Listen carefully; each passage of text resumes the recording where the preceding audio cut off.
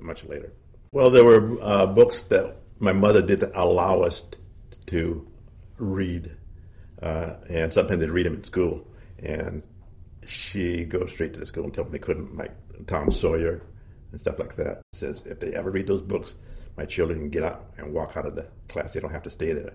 Because most of the schools at that time were predominantly white or Italian or, of European descent. I remember the 23rd in Yesler, the library there. I think it was every Saturday, all the kids in the neighborhood go there, and this woman would read stories to us. We'd sit out in the children's corner. One of them that read to me, I carried over to my Panther days and taught Panthers politics from it. It was called A Little Red Hen. I don't know if you've ever heard of that story. It's about a hen who found some corn seeds, and she planted them. She said, "Who will help me plant the corn?"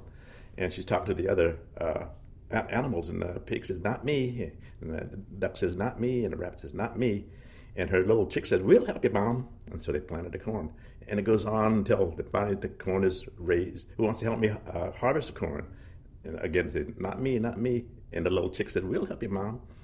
And then she made some cornbread and says, "Who will help me eat this cornbread?" And they said, "Me, me, me." She says, "No, no, no, only me and the chicks get to eat this cornbread." But anyways, it's kind of a socialist idea. I taught, this was in Walla Walla when I was teaching Panthers, the New Panthers, politics. I started from that because some of them were barely literate.